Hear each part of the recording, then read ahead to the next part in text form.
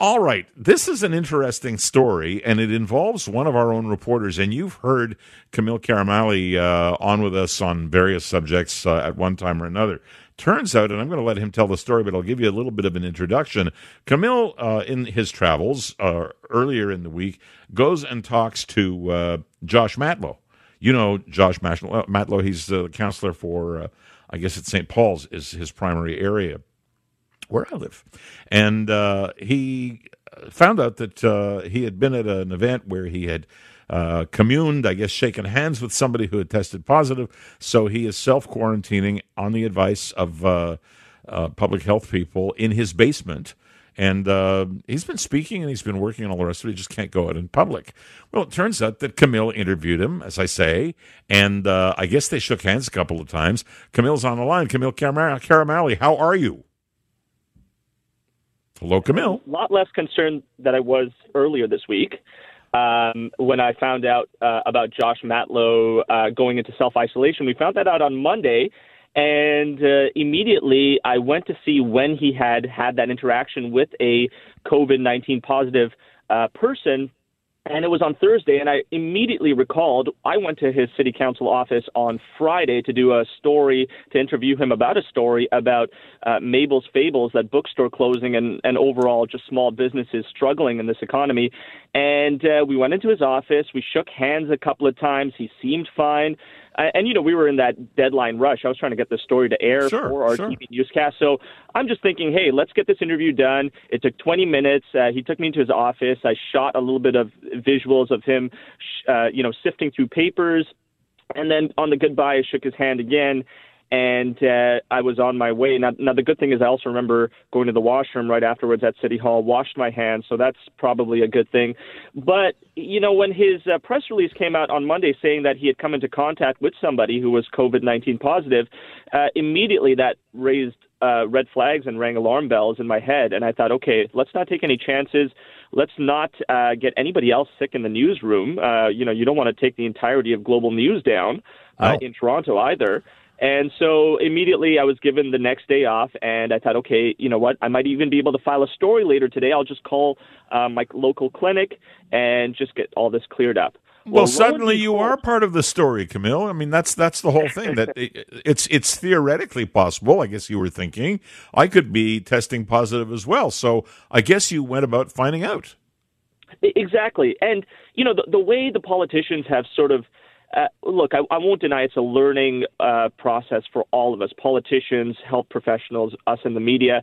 But the way the politicians have been sort of pushing the protocols that they have in place was that it was fairly straightforward. If you feel like you've come into contact with somebody with COVID-19 or coronavirus, it's a fairly straightforward process.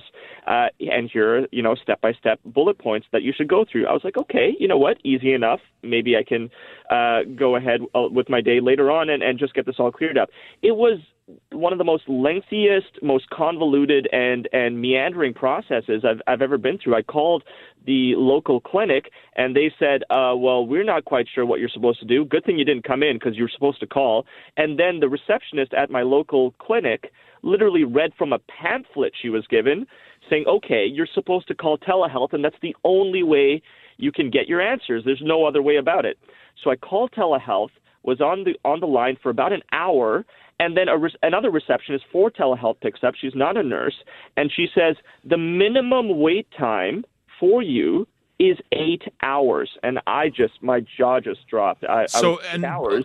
I got to interrupt you. You called. You're not special. You're a reporter. I'm not special. I'm on the radio, but we don't get some kind of special number where we can call and jump the line, and nor should we be able to.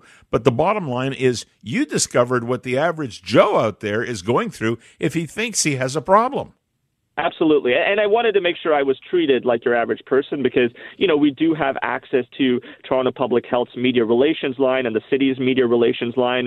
But no shortcuts for us. I wanted to make sure that, and mind you, there are more severe cases than mine. I also wanted to make sure I didn't cut the queue by any means.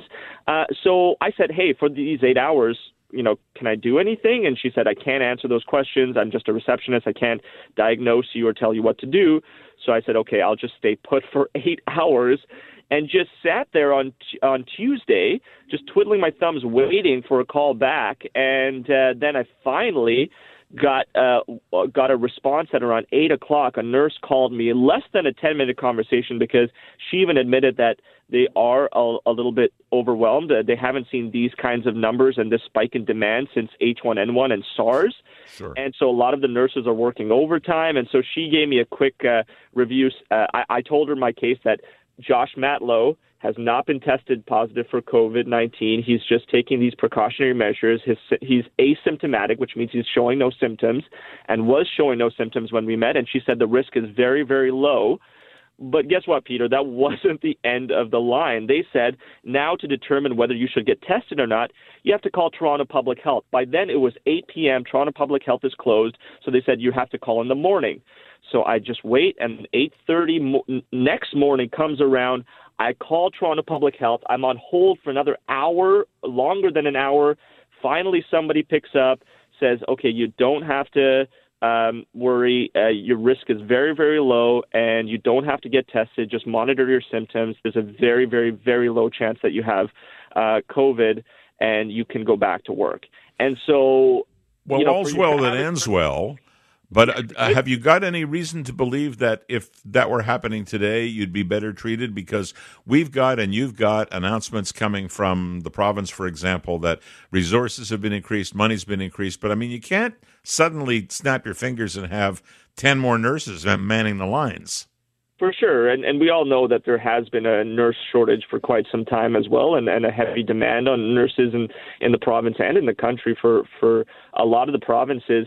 But with those increase in resources and money, there's also, we're seeing an increase in patients and an increase in the spread in the virus. So really, I feel like we're just we're just taking it step by step, as in we see an increase in patients and cases, and we increase those resources. So I don't think that wait time would change at all. And my colleague Travis Danraj also dug into this and grilled some politicians about it, including Doug Ford and Andrea Horwath. And they found out that some people were waiting as long as 15 hours, so almost double the time of what I had to wait. So it doesn't seem like it's getting any easier. Well, two things come out of this. One is they've got to get that down to something that's more manageable, because we're not going to get less cases. By all accounts, we're going to get more, number one. And number two, so happy that you're okay. So am I. And I'm back to work today. And guess what the story is today, covering the Raptors and the Leafs amidst all this COVID-19 craziness. So it's just nonstop from here. Going to get worse before it gets better. That's just the way it has to be. Thank you, Camille.